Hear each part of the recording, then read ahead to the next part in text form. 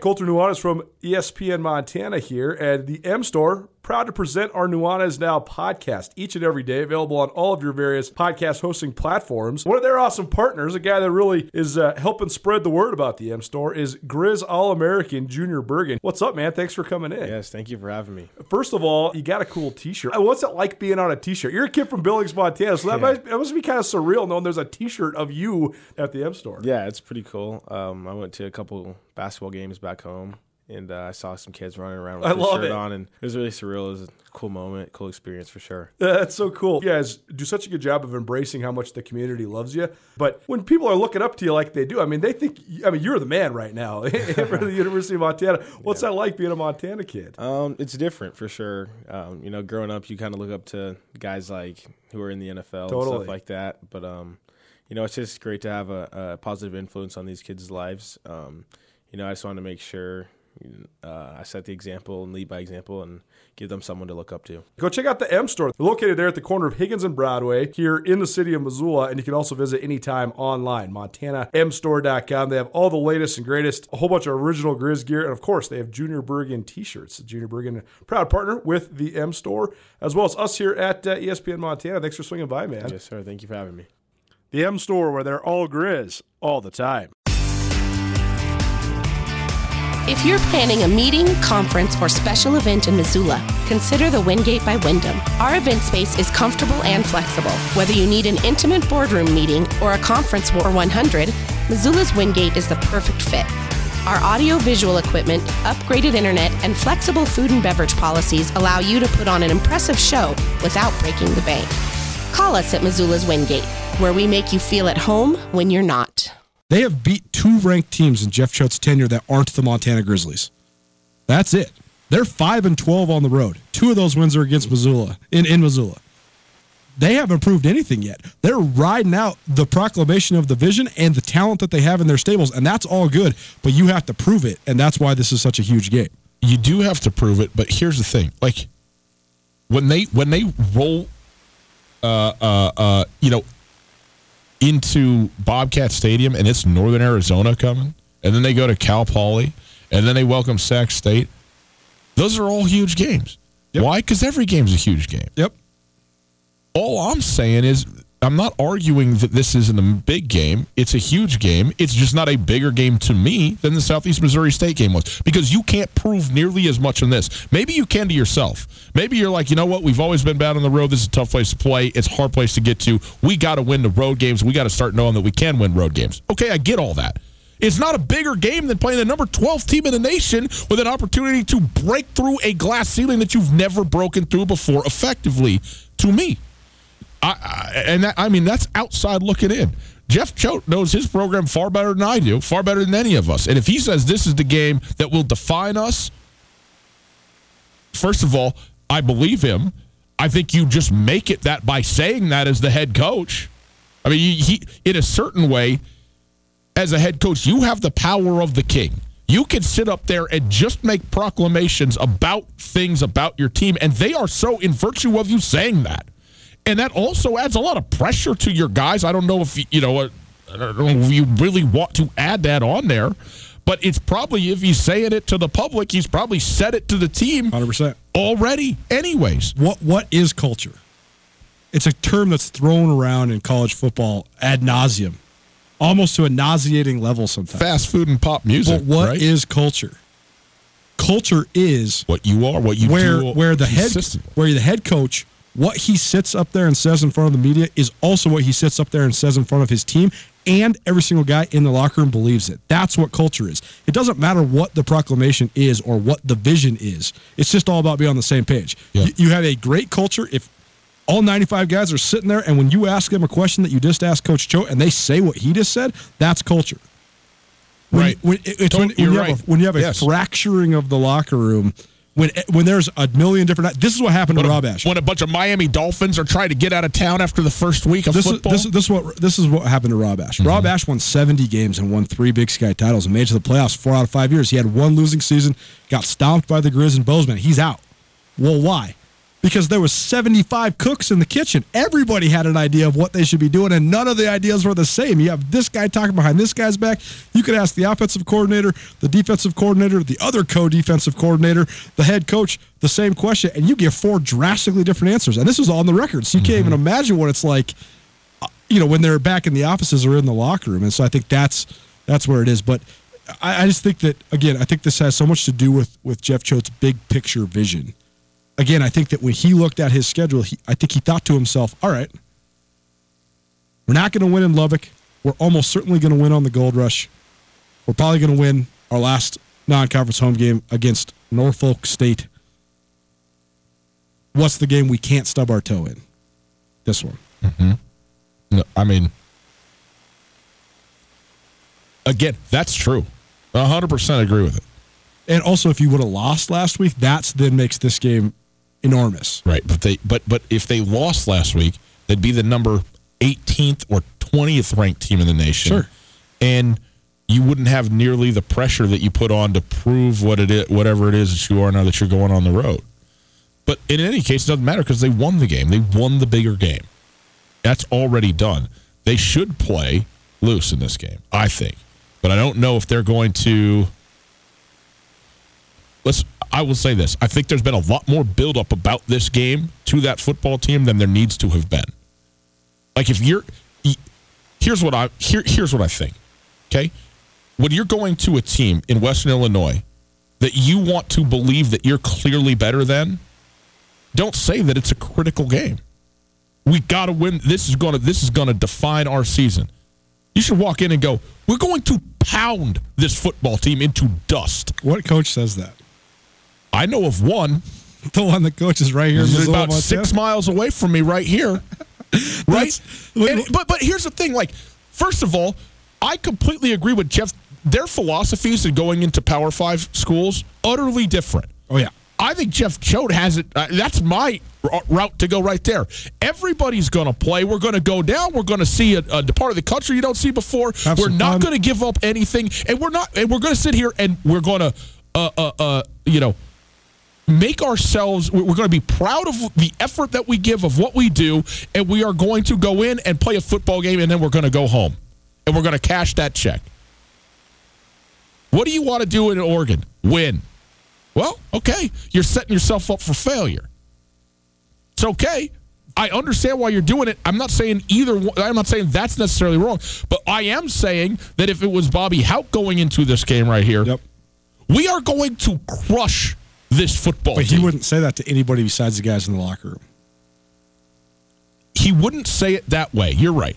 But that would be, he certainly wouldn't say this is a season-defining football game for our club. Well, no, he's never going to say anything like that. Ever. That is the most fascinating part about the dynamic that we have in Montana right now. Jeff Choate is like a heavyweight boxing promoter. Mm-hmm.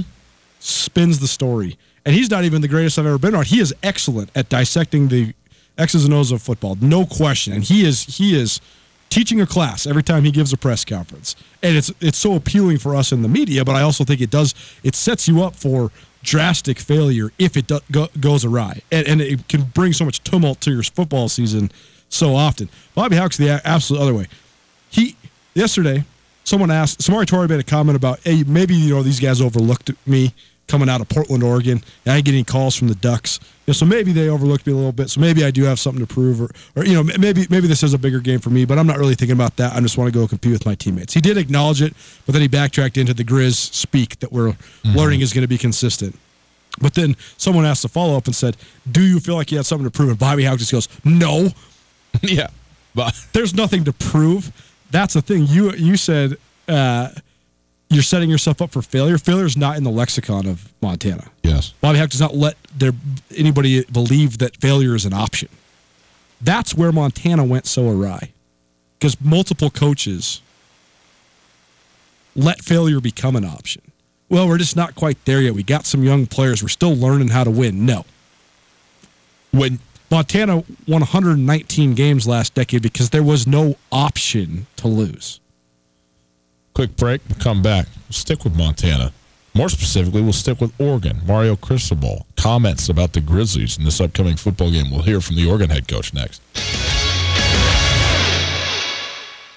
Coulter, you and I both know being healthy is a very, very important part of life. Am I right about that? Indeed, guess it is. Well, one of the things that makes me healthy, I think you as well, fiber. Gotta have it. You sure do, man. You need to eat your fruits and your veggies, your bananas. You got to get all that stuff in. Maybe even some bran. Plums. All of it. Fiber is very important. Well, guess what? Turns out it's important to communication as well. You might be surprised to learn that Blackfoot and its partners have invested millions of dollars, truly, in building a fiber optic network throughout Montana. Through Bozeman and around Gallatin County, more than 30 miles of fiber optic cable have been laid by Blackfoot. That's amazing. Impressive, innovative, and a perfect place with the way Bozeman's been growing. Click on the link below. Go blackfoot.com/ESPN. They're not trying to sell you anything. They don't want you to do anything. They just want you to know what they're up to and how they're improving communication across the state of Montana. So go to goblackfoot.com/ESPN now. Tutel and Nuanez on 102.9 ESPN Radio for Missoula.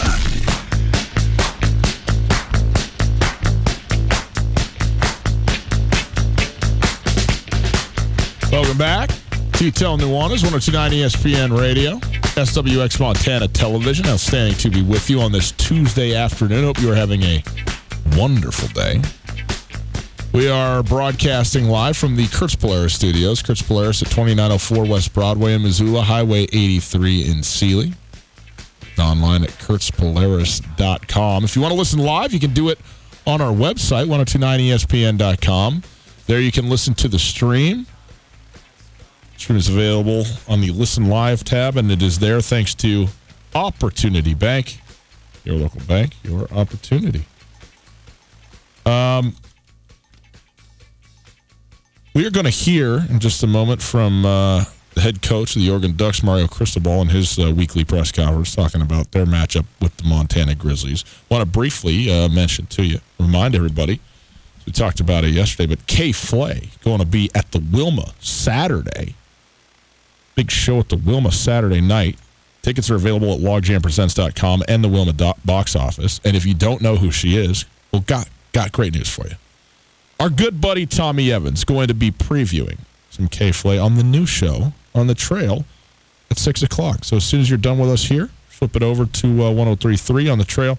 Listen to Kay Flay, get some stories, and learn about her as an artist as she is coming to Missoula on Saturday evening. Coulter, we're going to hear from Mario Cristobal here in just a moment. We'll track down the soundbite here if we can. But he talked a couple of things, both about the Grizz offensively and defensively, but also about Oregon and what they expect to do. But this is a guy who comes in and is he's a different guy than the last three that they've had, which were kind of the program defining. I mean, obviously you have Chip Kelly coming in and really takes Oregon to a whole new level, and he's the savant, and he's this, that, and he's that.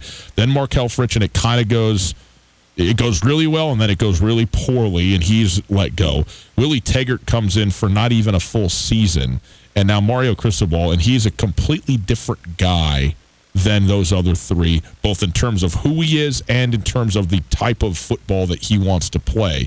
And all I know is if you mix the speed and athleticism that has been the sort of hallmark of Oregon football with a big, bad, nasty top 10 in the country offensive and defensive line, you got something special, and they may be right in that area right now this season with this football team. I do think that there's a little bit of a misperception of what Chip Kelly was. Chip Kelly, he made one of the boldest schematic decisions that changed the face of college football forever when he decided to run the triple option out of the spread with a brand new fold. The vaunted Oregon spread option, Chip Kelly decided to not block the guy in the middle. That was unheard of. Who thought of that? Who would ever even consider that? And then it made it so that the guy that is isolated, that has to make a play on, whether it's Dennis Dixon or Marcus Mariota or LaMichael James or all these, Kenyon Barner, guys that are the fastest players in college football. Now you have the nose tackles trying to make the play on this guy, and you have you have a 2-player advantage as soon as he breaks the deal. And that broke open the whole thing. But I think that people thought of Chip Kelly as this high-flying offense when in reality, Oregon's run game was the thing that got him to the national championship game. Oregon's run game was the thing that got him into the college football playoff. Now, though, they have a way more, I shouldn't say traditional, because they still run a lot out of the spread. They're going to run as many multiple tight end sets. That's one thing Oregon's so creative with, too, is the back and forths. So we will see how the identity of the Ducks continue to evolve under Mario Cristobal, but Oregon's been able to run the ball for a long time. Now they just have a guy that wants to do it early and often. Here's Mario Cristobal, the head coach of the Oregon Ducks. This is his comment initially about the Montana Grizzly offense. That being said, all focus is on Montana. A couple things on them which I think are really important to note. Number one, just starting with their offense, think that their quarterback is really a special player. He's a runner, he's a thrower. He's the heart and soul of their team, very tough. He'll throw his body around. There's no hesitation in his game whatsoever. The ball's out quick and it's accurate. I think he's a special player. He's complemented by some really special wide receivers. In fact, their slot, I think, has the opportunity to break the all-time receptions record this season. He's on pace to do so, but very explosive at the slot position and very long, athletic, and fast outside. And they do a great job just mixing up what they do from a tempo standpoint. They'll get 11 personnel and run some spread tempo stuff, and then jump into 21, 22 personnel, do some more pro-style concepts both in the run game, the pass game, play action as well, and do a lot of shifts and motions, try to get you off of your scheme and try to catch you 1 or 2 gaps short and try to expose you defensively. Their offensive line, I love watching them play because they play with toughness. I believe overall they have 10 starters back, but 13 guys on their offense have started at least a game or 2 for them the previous season. I don't think their tight ends get enough credit. I know Colin Bingham, just watching him 88, watched him a lot just because he's so physical and he sets the point whether they're running power, outside zone, inside zone. And they use 2 and 3 tight ends at a time. So that's a little bit on their offense, but obviously real explosive offense. They've scored a lot of points. Is it weird that we learn more about the Grizzlies from Mario Cristobal than from Bobby Hauck? I just find that fascinating. Here he is talking about the Grizz defense. Defensively, a very different challenge that we've had. I know it's we faced a 3-down front this past week. This one's a little bit different. They're in that 3-down front probably 70% of the time, and then 30% of the time they're in a 4-down front. They play with 3 safety. I'm sorry, with 3. Yeah, they have a couple 3 safeties at a time in the game to complement their 2 corners. So 5 DBs at a time with 3 down linemen and 3 linebackers. One of those linebackers will move up on the line of scrimmage to present their 4-down package as well. But it all starts with number 33, Dante Olson. Just a hard-nosed, tough, physical, fast, instinctive football player, manning up the middle of that defense right there. And you're looking at getting some type of stunt up front, whether it be a TE, an EN, meaning truly the end and the nose stunting on 1st and 2nd down, not 3rd down, on 1st and 2nd down to present a lot of fit issues for the offense, blocking scheme issues.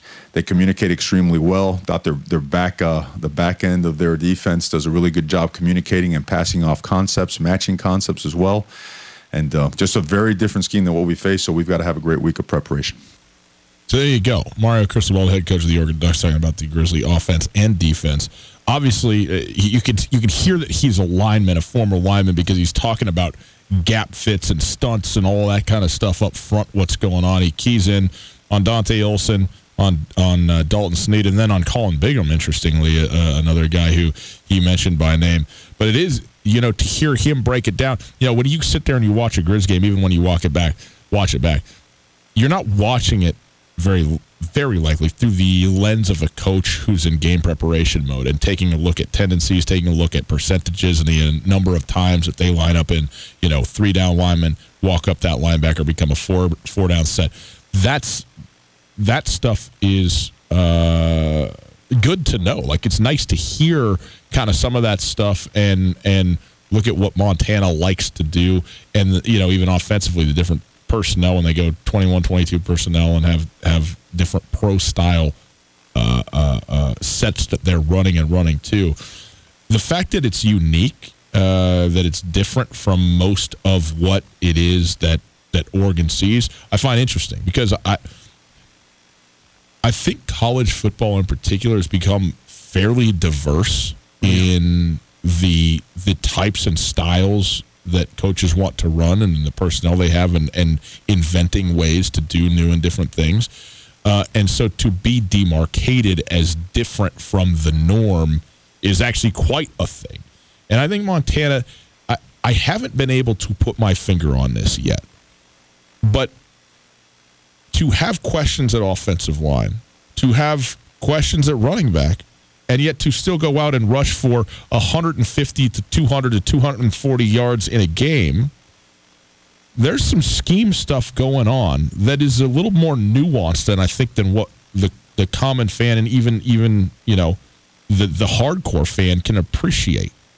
And I think that's something that you start to tease out a little bit when you hear opposing coaches talk about the scout that they are trying to come up with for the Grizzlies, even when it's in a broad sense of, kind of what they do as a matter of percentage alignments and things of that nature.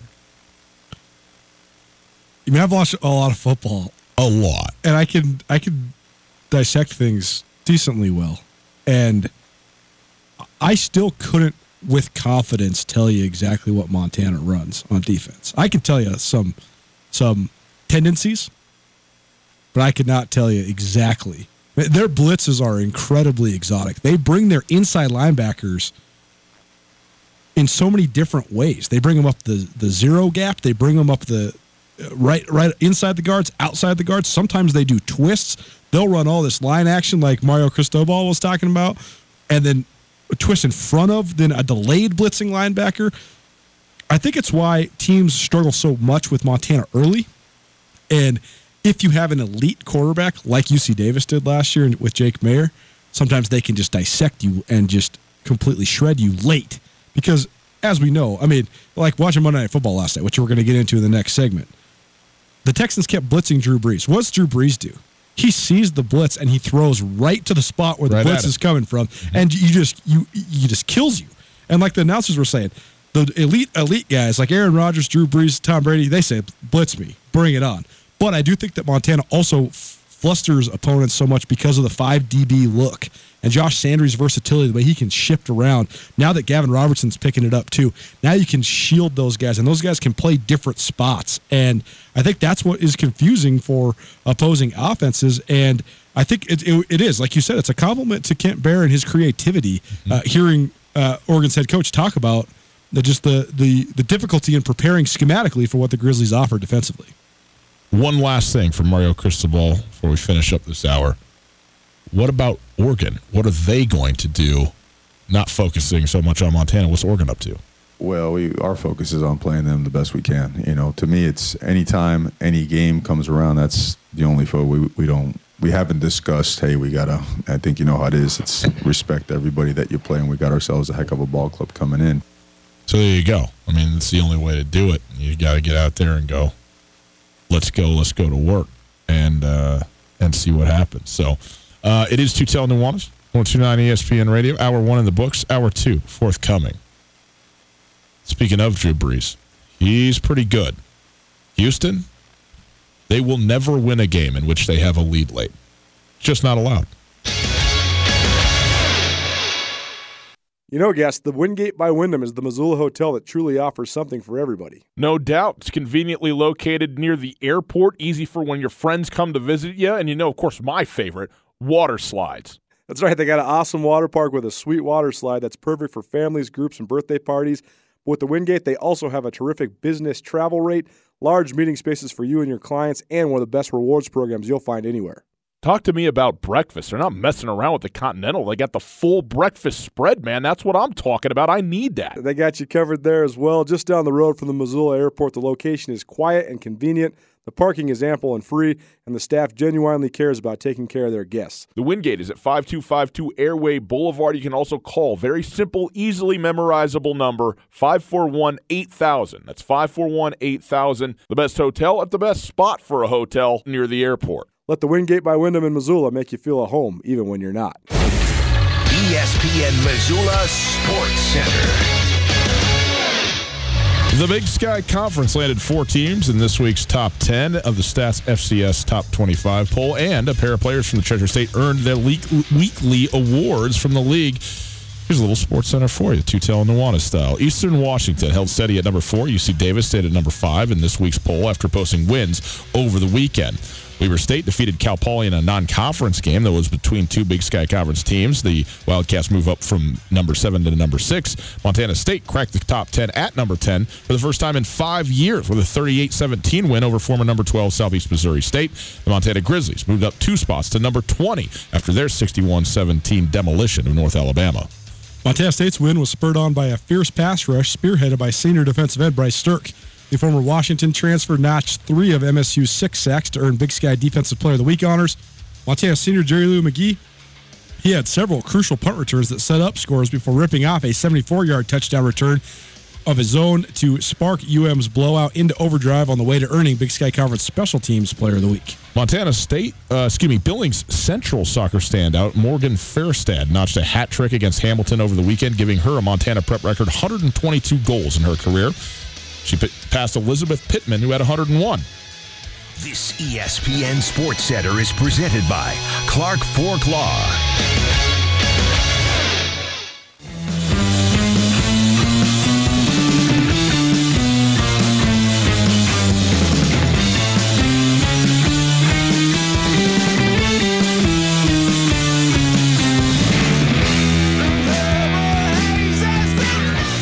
Monday Night Football was great, and then it wasn't. OBJ wants to wear a $190,000 watch while he's playing football.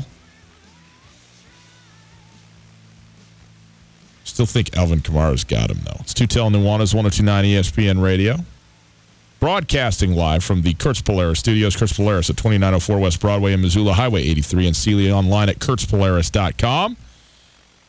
If you missed anything in the first hour, you can listen on the podcast. The podcast available on the TuneIn Radio app, iTunes, Spotify, all of those places. The podcast is presented by the Wingate by Wyndham Hotel. If you want to call, 329-1899 is the phone number. All guests join us via the Rangers Brothers RV phone line. Coulter, the New Orleans Texans game was an instant classic, if I may say so. Absolute stunner, back and forth, up and down the field. And when 2 throws down the field for Deshaun Watson and the Houston Texans to go score, you sat there and just went, no chance they're winning this football game. I mean, how many times have we seen Houston get a late lead, like in the last 2 minutes of a ball game, and not be able to figure it out defensively and hold on to that lead? And once again it happened, and give Drew Brees all the credit in the world, and Sean Payton and all that, and Will Lutz too. Was it 58 yards that he banged it in from? 58 yards. I mean, come on, Will Lutz. Let's go. But 6 seconds left.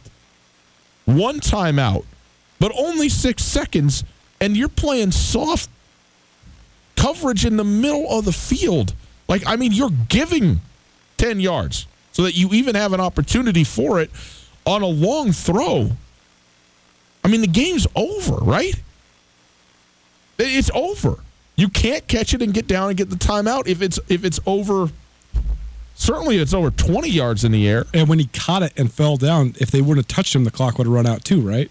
Well, on the very final completion. You give yourself up. I guess as soon as you get the timeout. You can give yourself up, right? And then you're down as a matter of choice, which is always an option. You know, you slide down and stuff. So I think that is okay. But they got it done, and I think there was 2 seconds left on the clock. But a heck of a kick and a great win, and one that New Orleans, they struggled. I thought Houston played a good football game. I'm reminded once again, though, man. I think sometimes everybody thinks Deshaun Watson's a really good quarterback, but I feel like sometimes you think, okay, but is he really that good? Like, is he as good as he's played? Like, somehow he's not going to... And he is just that good. Like, he's just amazing, man. I love watching Deshaun Watson play football, and yet The Houston Texans are cursed. They are cursed. Are they cursed or are they just poorly coached? Well, there could be both. You make your own luck. You do. And I don't know. Especially when your bad luck is a trend. Yep. I'm with you. By the way, and a huge, I think an important first week win for New Orleans, by the way, in what they're getting off to. Now, the more important thing, how big is that? Did you see the necklace that Alvin Kamara is wearing? I mean, that thing, the chain on it is standard, but he's got a car tire sized piece of metal and diamonds and so hanging from that thing, and I'm just like, I mean, how fast could you be if you just leave it in the locker room? You know, this is how you know you don't trust your teammates. You go buy something like that, you're like, no. I am not even so much as leaving it here. I'm taking it out there with me. That's a grandiose extrapolation, but I've never gotten the necklace thing when it comes to football. It just seems like if that was to get caught up, you just get your neck sliced. Well, I think. What happens if he gets horse collared in the hole? No. I think that's going to break. The necklace is going to break. The thing that I'm wondering about is when that thing's down right here and it's on your sternum, and you take one to the chest. I mean, that thing is embedded. It seems to me. Yeah, that's the one that I'm worried about. Yeah, and I don't understand it anyways. Like even in baseball, like Javier Baez. Now, who's going to argue with Javi? He's the best shortstop in the game, but how you're able to maintain your focus and concentration when you got loose hanging jewelry swinging around while you're trying to make a play, I don't understand. And why maybe it's the old Deion Sanders, you look good, you play good, and Kamara's got the double nose ring going, maybe even triple. He's got a lot of stuff. He got, and I'm into it. I mean, he's something else too, huh? I mean, to watch. Buddy. He is not slow. Are you a Madden guy? No. Did you ever play Madden? Yeah, I played a little bit of Madden. It's too much fun. I mean, the rudimentary nature of the schemes originally have then evolved to them being so similar to so many things that are run in the NFL. But there's some plays in Madden that are just unstoppable. And we talk about this all the time. There's this certain element of stubbornness with coaches where they're so dead set on here's what we're going to do. Here's what we're going to be defined as. Here's what we need to establish. All these different platitudes. And so often, I think that teams just... Why is Bill Belichick so great?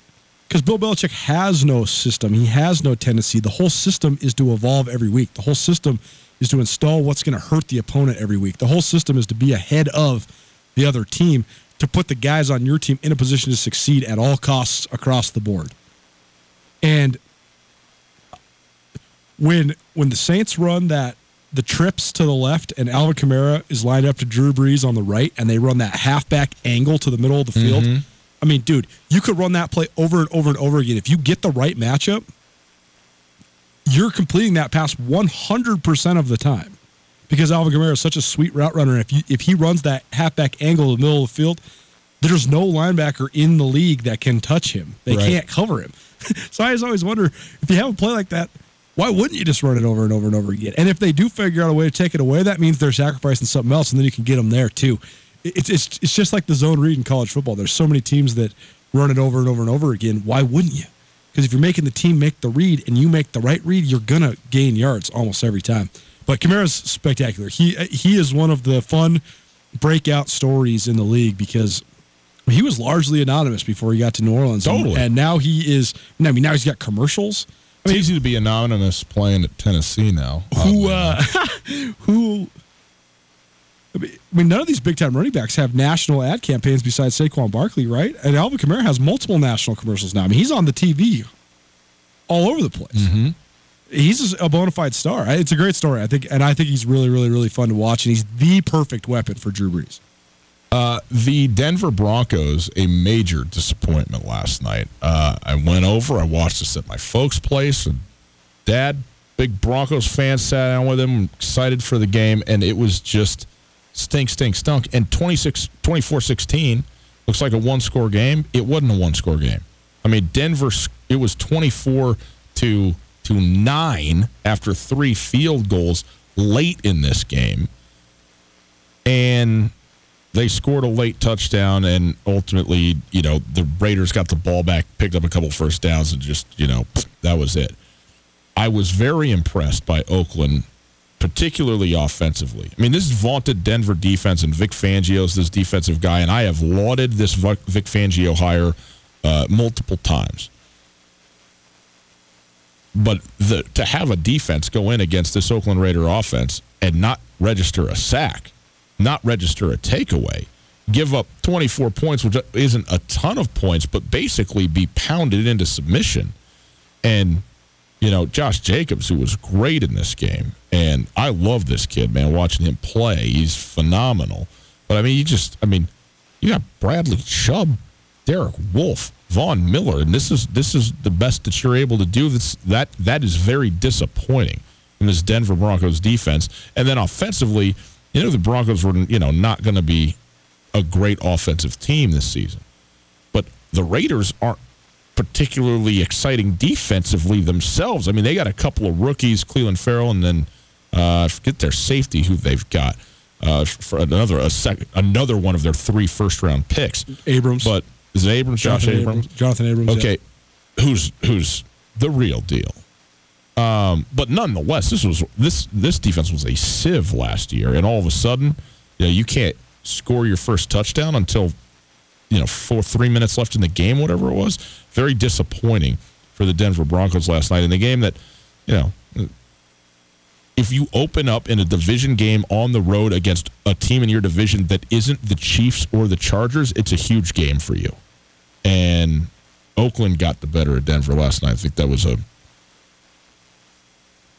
was not a good foundation on which to build your season going forward for Denver. I mean, there's week 1 overreactions, and then there's week 1 affirmations, and I thought the Broncos looked terrible last night. Looked terrible. Terrible. I mean, Joe Flacco didn't look good. Dropping touch. Even when he looked good, his receivers weren't there for him. Nothing really looked good. I thought Deshaun Hamilton and Cortland Sutton and Emmanuel Sanders were all lackluster. I think Phillip Lindsay's going to come back down to earth. I think that actually that's the one. I thought Phillip Lindsay looked pretty good in a lot of ways pretty good. Last night. He looked pretty good. But I thought the Raiders came ready to play, no doubt, and they shot out the gates, 14-0.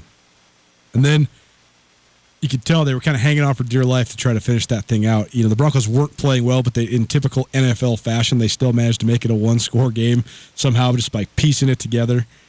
And I thought the Raiders looked like a team that haven't won at a high level in a couple of years in terms of them trying to close that thing out. They didn't close it out with authority, but nonetheless, there was a big win, to be sure. And that's a rivalry game. I mean, you talk about... Oh, huge. I mean, you talk about the bad blood between those two teams in Oakland.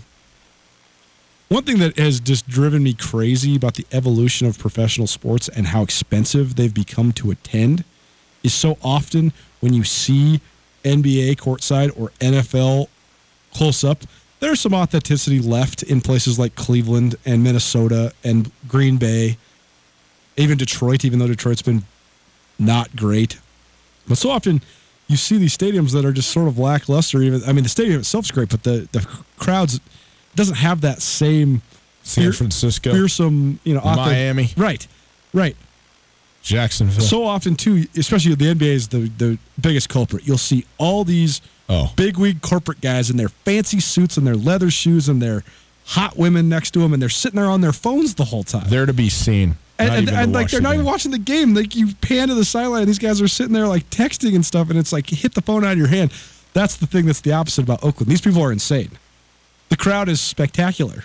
It is so authentic. Just like, what did Kevin Van Valkenburg said? He said, this is like the Star Wars cantina.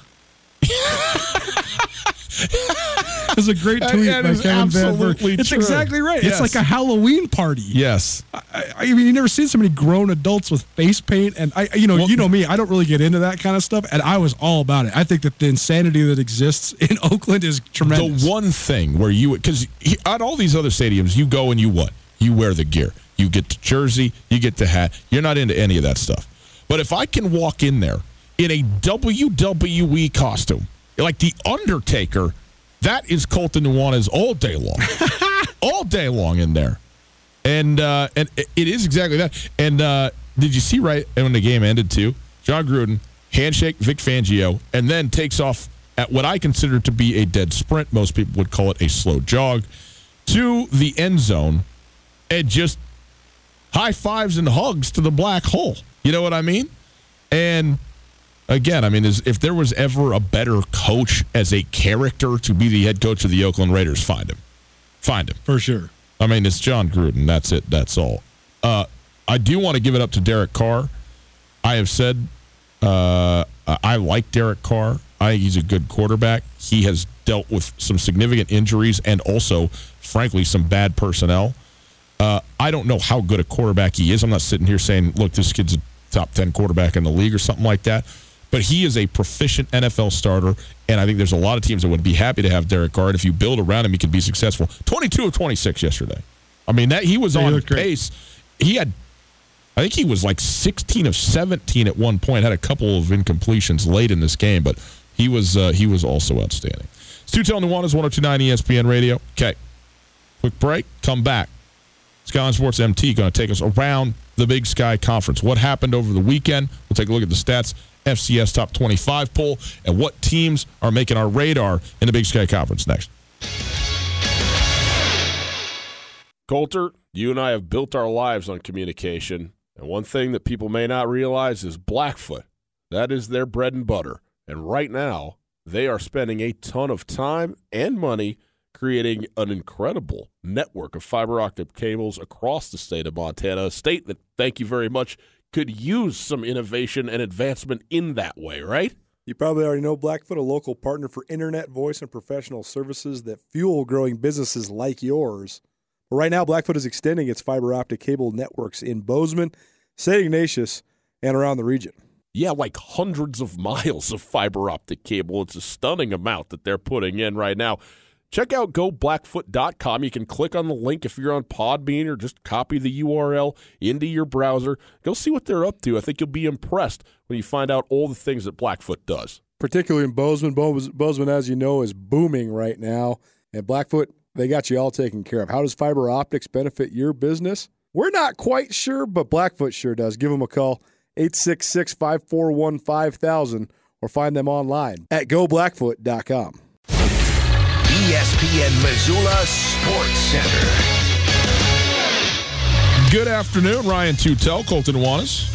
Here's some sports news for you. The Big Sky Conference landed 4 teams in the top 10 of this week's Stats FCS Top 25 poll. Eastern Washington held steady at number 4. UC Davis, despite being pushed significantly by USD, is still at number 5. Weber State beat Cal Poly. They're now at number 6, 4, 5, and 6 for the Big Sky Conference. How about that?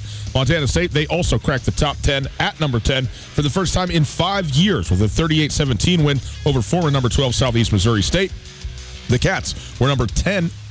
Montana is now also up 2 spots to number 20 after having been 22nd in the league last year, 61-17 win over UNA. Montana State was... start over. Montana State's win was spurred on by a fierce pass rush spearheaded by senior Bryce Dirk. You never know that I wrote this. The Montana-Washington transfer notched 3 of Montana State's 6 sacks, turned Big Sky Conference Defensive Player of the Week. Jerry Lou McGee, he was an absolute man in the punt return game, including a 74-yard touchdown, turned Big Sky Special Teams Player of the Week honors. Billings Central soccer standout Morgan Ferristed notched a hat trick against Hamilton over the weekend, giving her a Montana prep record 102 goals in her decorated career. She surpassed his White Fist Elizabeth Pittman, who had 101.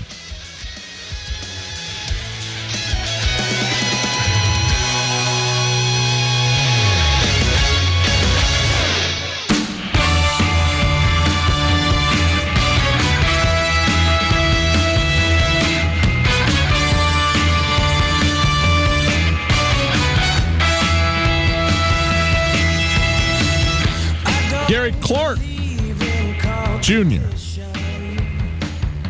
We were at the show, Coulter. We'll have that forever. No matter whatever comes between us, we were at Gary Clark Jr. and the pouring down rain. Yeah, I might have Sunday. Hypothermia forever, too. Tutel Nuanez, we are broadcasting live from the Kurtz Polaris studios. Kurtz Polaris at 2904 West Broadway in Missoula, Highway 83 in Sealy, online at kurtzpolaris.com.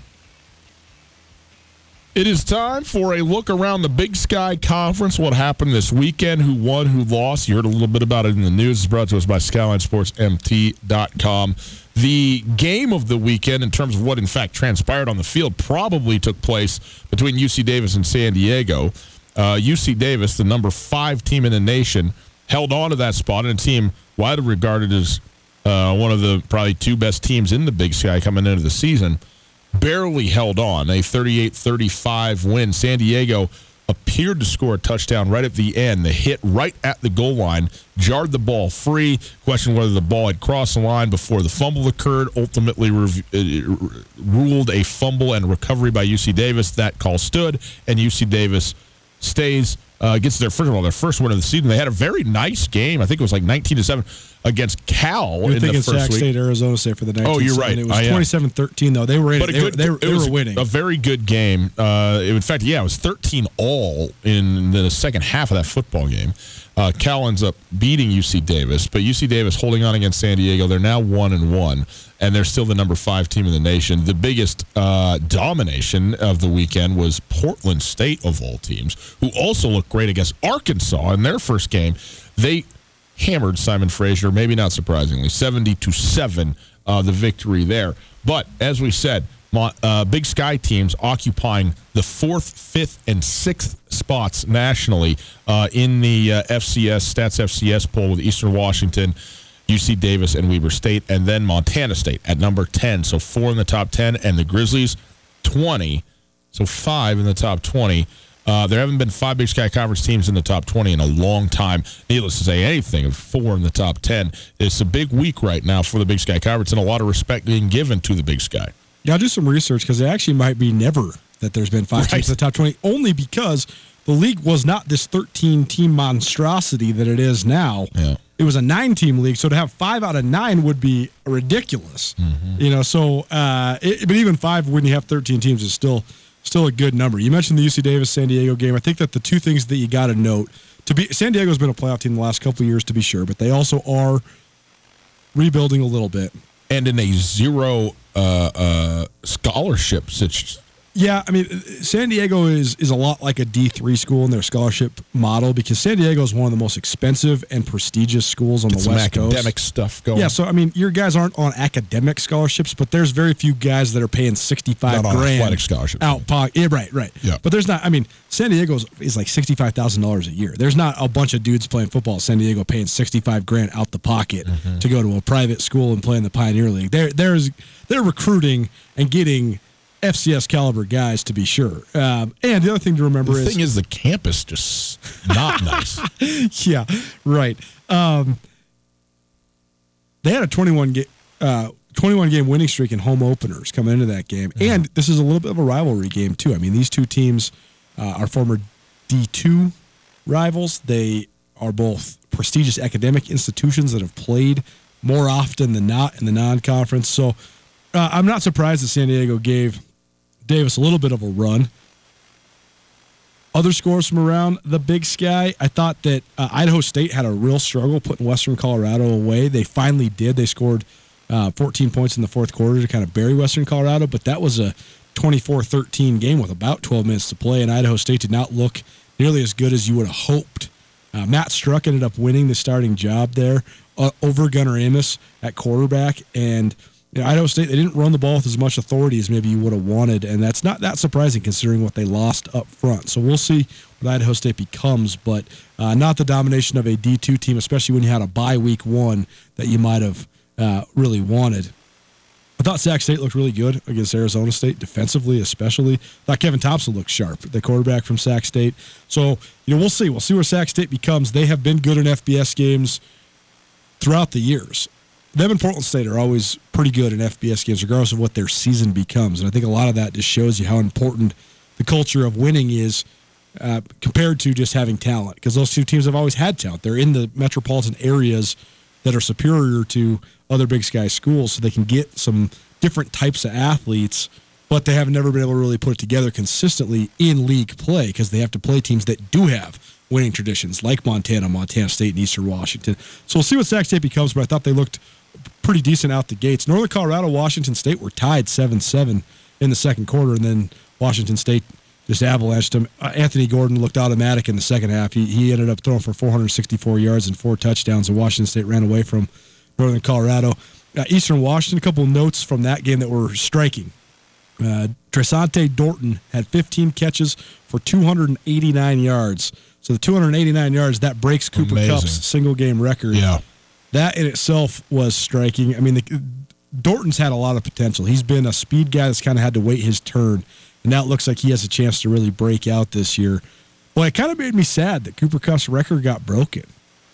Because when you have a guy that's a peerless talent like Kupp, it just seems like he should just own all the records. Because it's just good for everybody involved.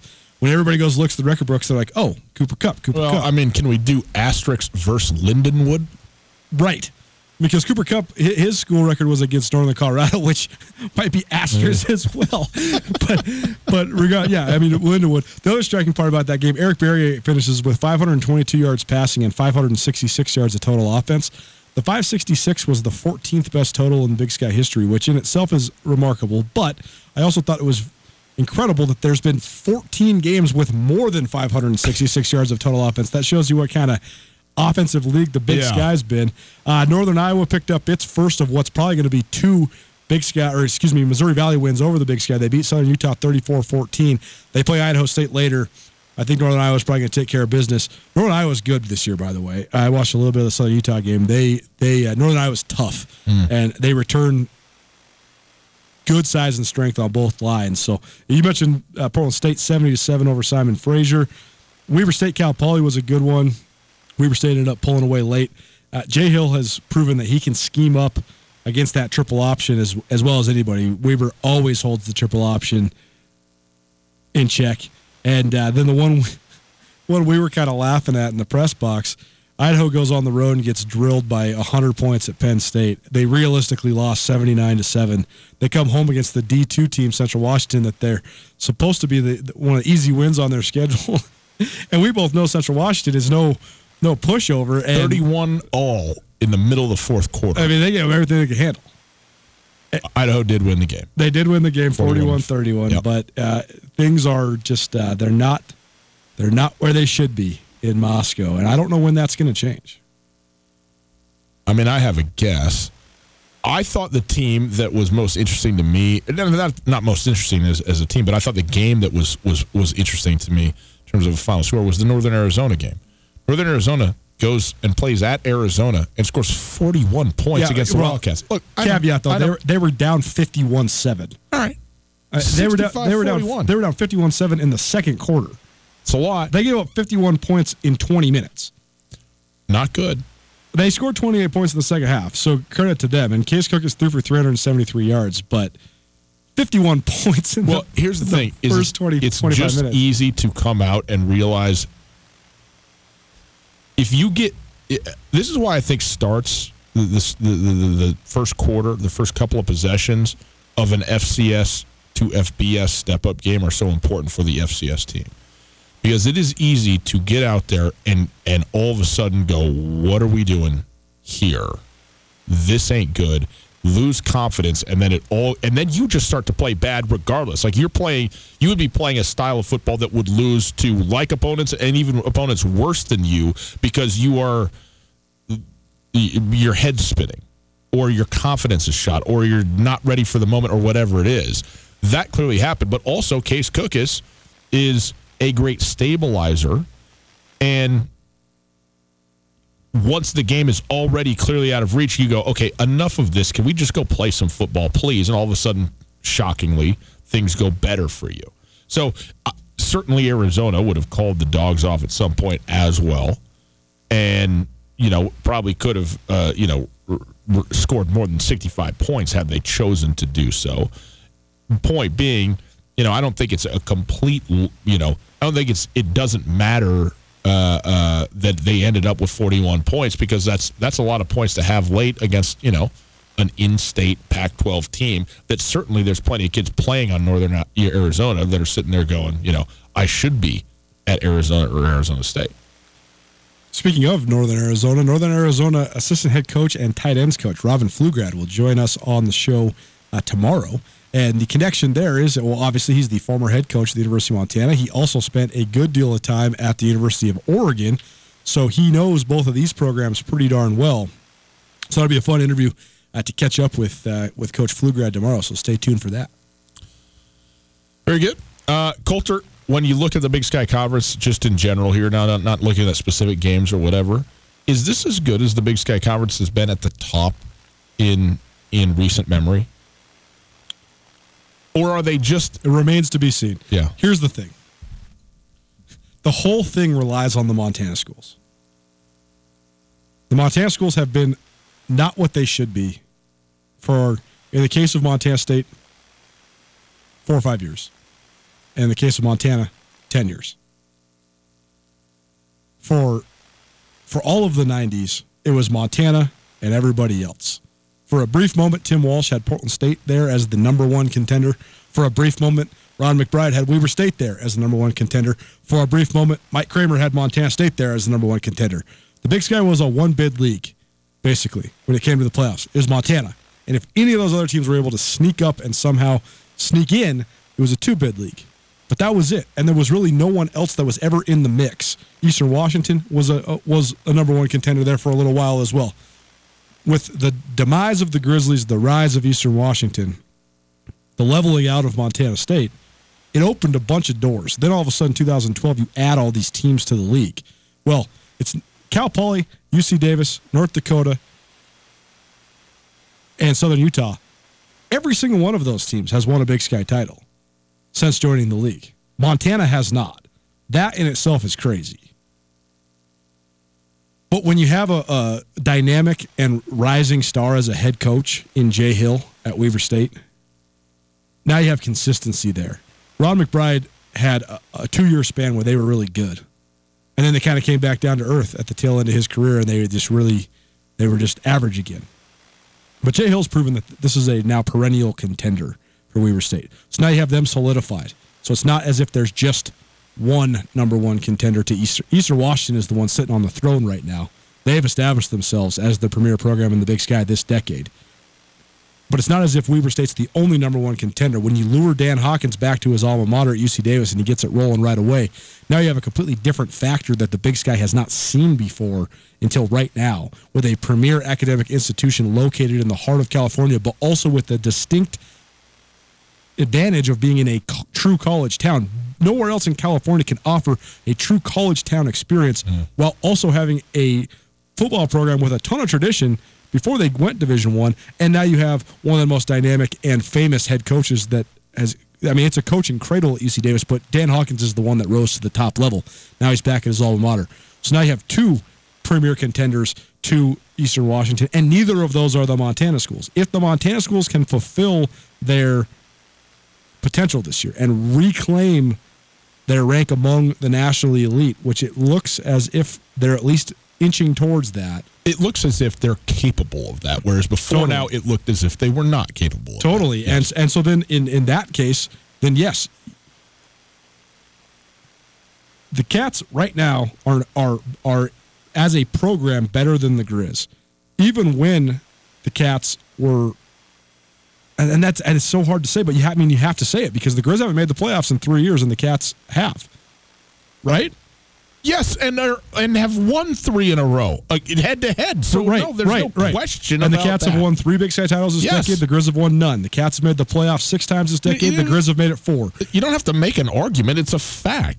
So what I'm saying though is that's never been the case. Even when Mike Kramer was at Montana State and they beat the Grizz 3 out of 4 years, there was no argument who had the better program. Montana had the best program in the Western United States, maybe one of the 3 best programs in the country, with the exception of Georgia Southern and App State at this level. Now, with the Cats having a little bit of an advantage there, but the Grizz having so much entrenched tradition and so many resources, it's not a matter of if, it's a matter of when for Montana, in my opinion, with what they have at their disposal. And so when those 2 teams then can spur each other on, then that leads the way for everybody else. Eastern Washington just approved finally a whole new renovation, a whole new stadium expansion. It remains to be seen if they're going to be able to make it happen, because they've been talking about this Gateway project since 2004.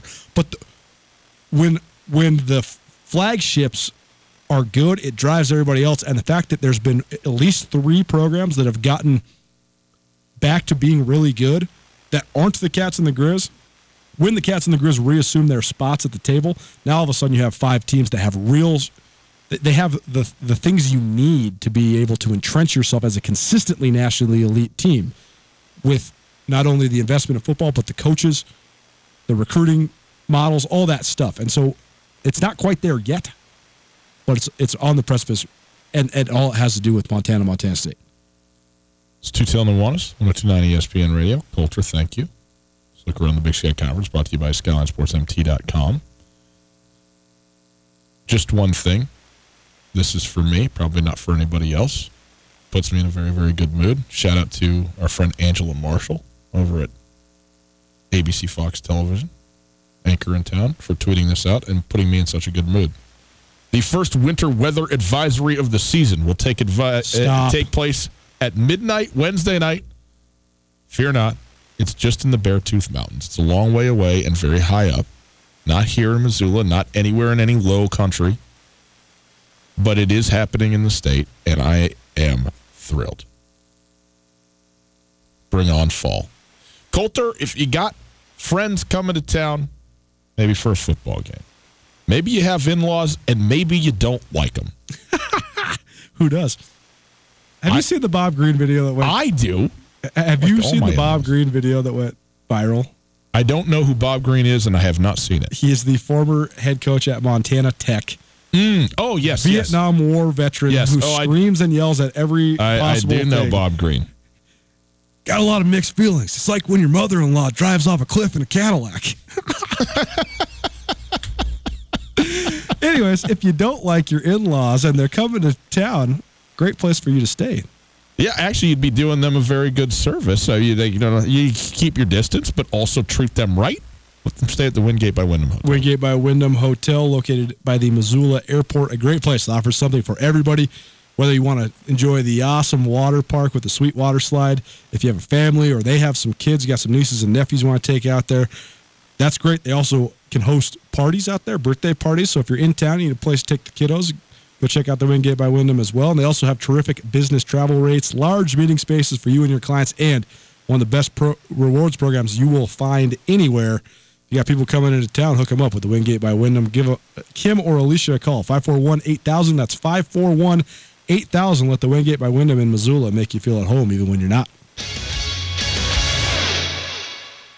Coulter, some people like the Clark Fork, some people like the Flathead, the Bitterroot. My favorite river has always been Blackfoot. We finally agree on something. Me too. I love Thibodaux Falls. I love Rainbow's End. I love the Blackfoot River. You know, if a company was smart, they'd just name themselves Blackfoot. By God, look at the geniuses over here at Blackfoot. They've gone and they've done it, and now guess what? They're working around the clock and around the state to lay hundreds of miles of fiber optic cables to increase hugely the efficiency and the speed of communication across the state of Montana.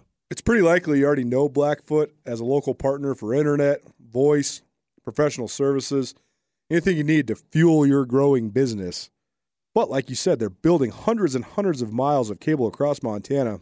And right now, they're expanding their fiber network into Bozeman, St. Ignatius, and other regions. Find out more about what Blackfoot does. Give them a call, 866-541-5000, or go to goblackfoot.com. That's goblackfoot.com. You can click on the link here on the Podbean site, or if you're listening elsewhere, just copy the URL, drop it in there, goblackfoot.com. Tutel and Nuanez on 102.9 ESPN Radio for Missoula. Now they always say congratulations. Work so hard, forgot how to vacation. They ain't never had the dedication. People hate and say we changed and look, we made it. Yeah, we made Big week coming up this week. It's like coming up. I mean, we're in it. It is Tuesday. I understand. Tutel and Nuanez, 102.9 ESPN Radio, broadcasting live from the Kurtz Polaris studios. Kurtz Polaris, 2904 West Broadway in Missoula, Highway 83 in Sealy, online at kurtzpolaris.com. You can find us on the World Wide Web, 1029ESPN.com. You can listen live there if you'd like to on the stream. If you missed anything in the show, you can also listen on the podcast. Podcast available wherever you get your podcasts. Search Tutel and Nuanez, TOOTELL. KZNALCTUANEZ. Uez, right? Did I get your last name right? Very odd. Very odd last name. I never thought I would have a co-host or even somebody that I knew who would have a rarer last name in terms of the number of people on earth than have it than the one that I've got. But I think you've got me beat. Oh, absolutely. Well, because Nunez is one of the most common names on planet Earth. But whatever happened with, you had a blind ancestor. Whoever comes where, and when you get to America, whatever happens, somehow something extra gets added or something gets dropped off or whatever. And that happened. I mean, I have done all sorts of research on the internet, and I have never been able to find more than about 25 people with the actual last name of Nuanez. Anyway, it's available on the podcast. Tutel and Nuanez, very unique. You're not going to hear that combo ever again. The podcast brought to us by the Wingate by Wyndham Hotel. Colter, just quickly update. We mentioned this earlier, but Robin Pflugrad tomorrow. Looking forward to that. Aaron Parchette also going to be here from the Montana Brewers Association. Big Brew Fest on Saturday here in town.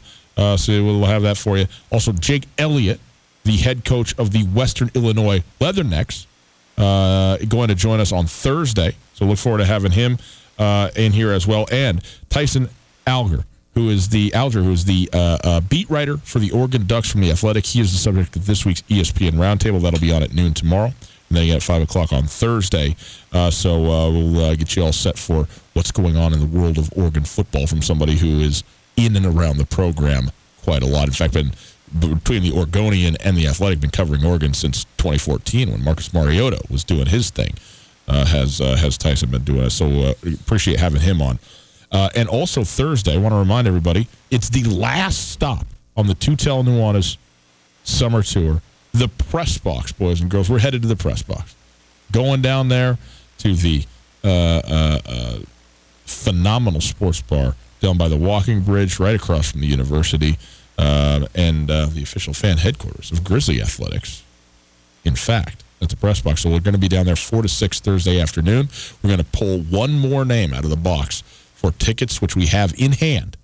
We'll have them on site for the Grizzly Oregon Duck football game coming up Saturday. So come down, hang out with us, have some Woodmer Hefeweizen with us down there, and enjoy some time at the Press Box with Tutel and Nuanez Thursday afternoon from 4 to 6.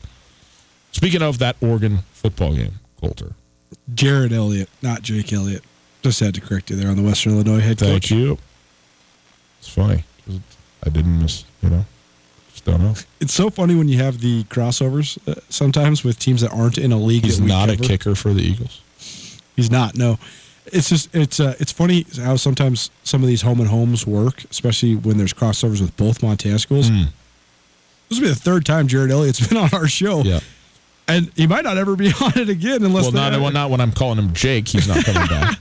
But it's just interesting that this is only his second year as the head coach, but he played both Montana schools last year, and then he plays Montana State again this year, and I think the Grizz play them again next year too. So the home and home crossovers are interesting. So it goes. The Oregon Grizzly game. We talked about the spread in this game. 36 points right now. You and I are both on Oregon to give the points, take the Ducks. How many points do you think Oregon will score in this game, and how many points do you think would be good for Montana if Oregon scored in this game? Gosh, I hate this game. Oregon can score as many points as they want in this game. Not sure about it. I'm not sure about that. How many possessions is Oregon going to have? Probably 16. Oregon's going to score 15? on 75% of their possessions. Okay. 70 to 75% of their possessions. Okay. So if Montana limits the possessions, then Oregon's going to score 49. And if Montana doesn't limit possessions or turns the ball over, I don't know. To me, because of Oregon's prowess on the offensive line and the fact that they have an absolute stud playing quarterback, this could be as lopsided as Montana at Washington, if not more, because I just think that Oregon has a higher ability to score. If Montana held Oregon to under 50, I think that would be a remarkable feather in the cap. I also think that as perhaps was evidenced in the Northern Arizona football game, there's a difference between limiting a team in some way and a team limiting itself in some way. True. And so, again... And how true is Montana to itself? Because if Montana plays its typical style of a really aggressive defense, that could go two ways. You could confuse Oregon and maybe get them out of some drives, and maybe they're not going to score on 70% of the possessions. Or if Justin Herbert figures out the defense pretty quick, it could actually cater to you giving up way more points. Mm-hmm. Or you mentioned like sometimes the way you can play defense, like the Cats, when they went to Washington State a couple years ago and Luke Falk was the quarterback, they were just bailing. I mean, they were rushing 2, 3. They were dropping 8. And they lost 31-0, but the 31-0 was lopsided, right? Because they mitigated the possession game.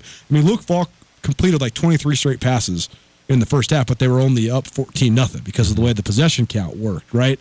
Montana State did a little bit of the similar thing in Texas Tech to keep them at 45. But is it actually a good defensive performance? It's pretty good, but it's, you know what I'm saying? Like, you're mitigating your stuff to stop the bleeding. But I also think too that there's certain, I don't know, benchmarks that you can look for in a game like this. Tackling, right? As big and as strong as a guy is, there's no wide receiver, there's no tight end, there's no even running back on Oregon that Dante Olson or any other guy can't bring down if you can get to him. There's plenty of guys that you can't catch if they get you wrong. I get that. Like, if a guy's faster, he's just faster. That's a fact. Yeah. But that's also the beauty of college football, is that these are all kids. That's right. Like, you can go up and wrap your arms around a guy and bring him to the ground, even if he's twice your size. It's possible. Okay, it's not a problem, but it's easy also to kind of not quite make it there, or maybe whatever, be sound in what you do and see how it goes. That's what I think, and we'll pay attention and see if Montana's able to do that. I think a sub 50 would be a tremendously optimistic defensive performance, but also not out of the realm of possibility. Boys and girls, thanks for being with us. 102.9 ESPN Radio, SWX Montana Television. We will be back with you tomorrow. Going to have some great interviews for you, some fun times, and even some ways. Enjoy the rest of your Tuesday evening. We'll see you then. Good night. Whether you're traveling to Missoula for business, a family visit, or to watch the Grizz game, the Wingate wants to be your home away from home. Call the Wingate to find out how we can take care of your next trip to Missoula. From conference rooms to great complimentary breakfast to an indoor water park, we have what you need and what you want when traveling. The Wingate of Missoula is a proud supporter of Grizzly and Lady Grizz athletics, and we look forward to making you feel at home when you're not. Get commencement ready at the Montana State Bookstore, your best place for blue and gold on game day or any other day. Their grad fair sale is going on right now if you visit msubookstore.org. Free regalia when you purchase a diploma frame at the MSU Bookstore. You can obviously visit the MSU Bookstore on the Montana State campus. The Montana State Bookstore, your best place for blue and gold on game day or any other day. Visit on campus or at msubookstore.org.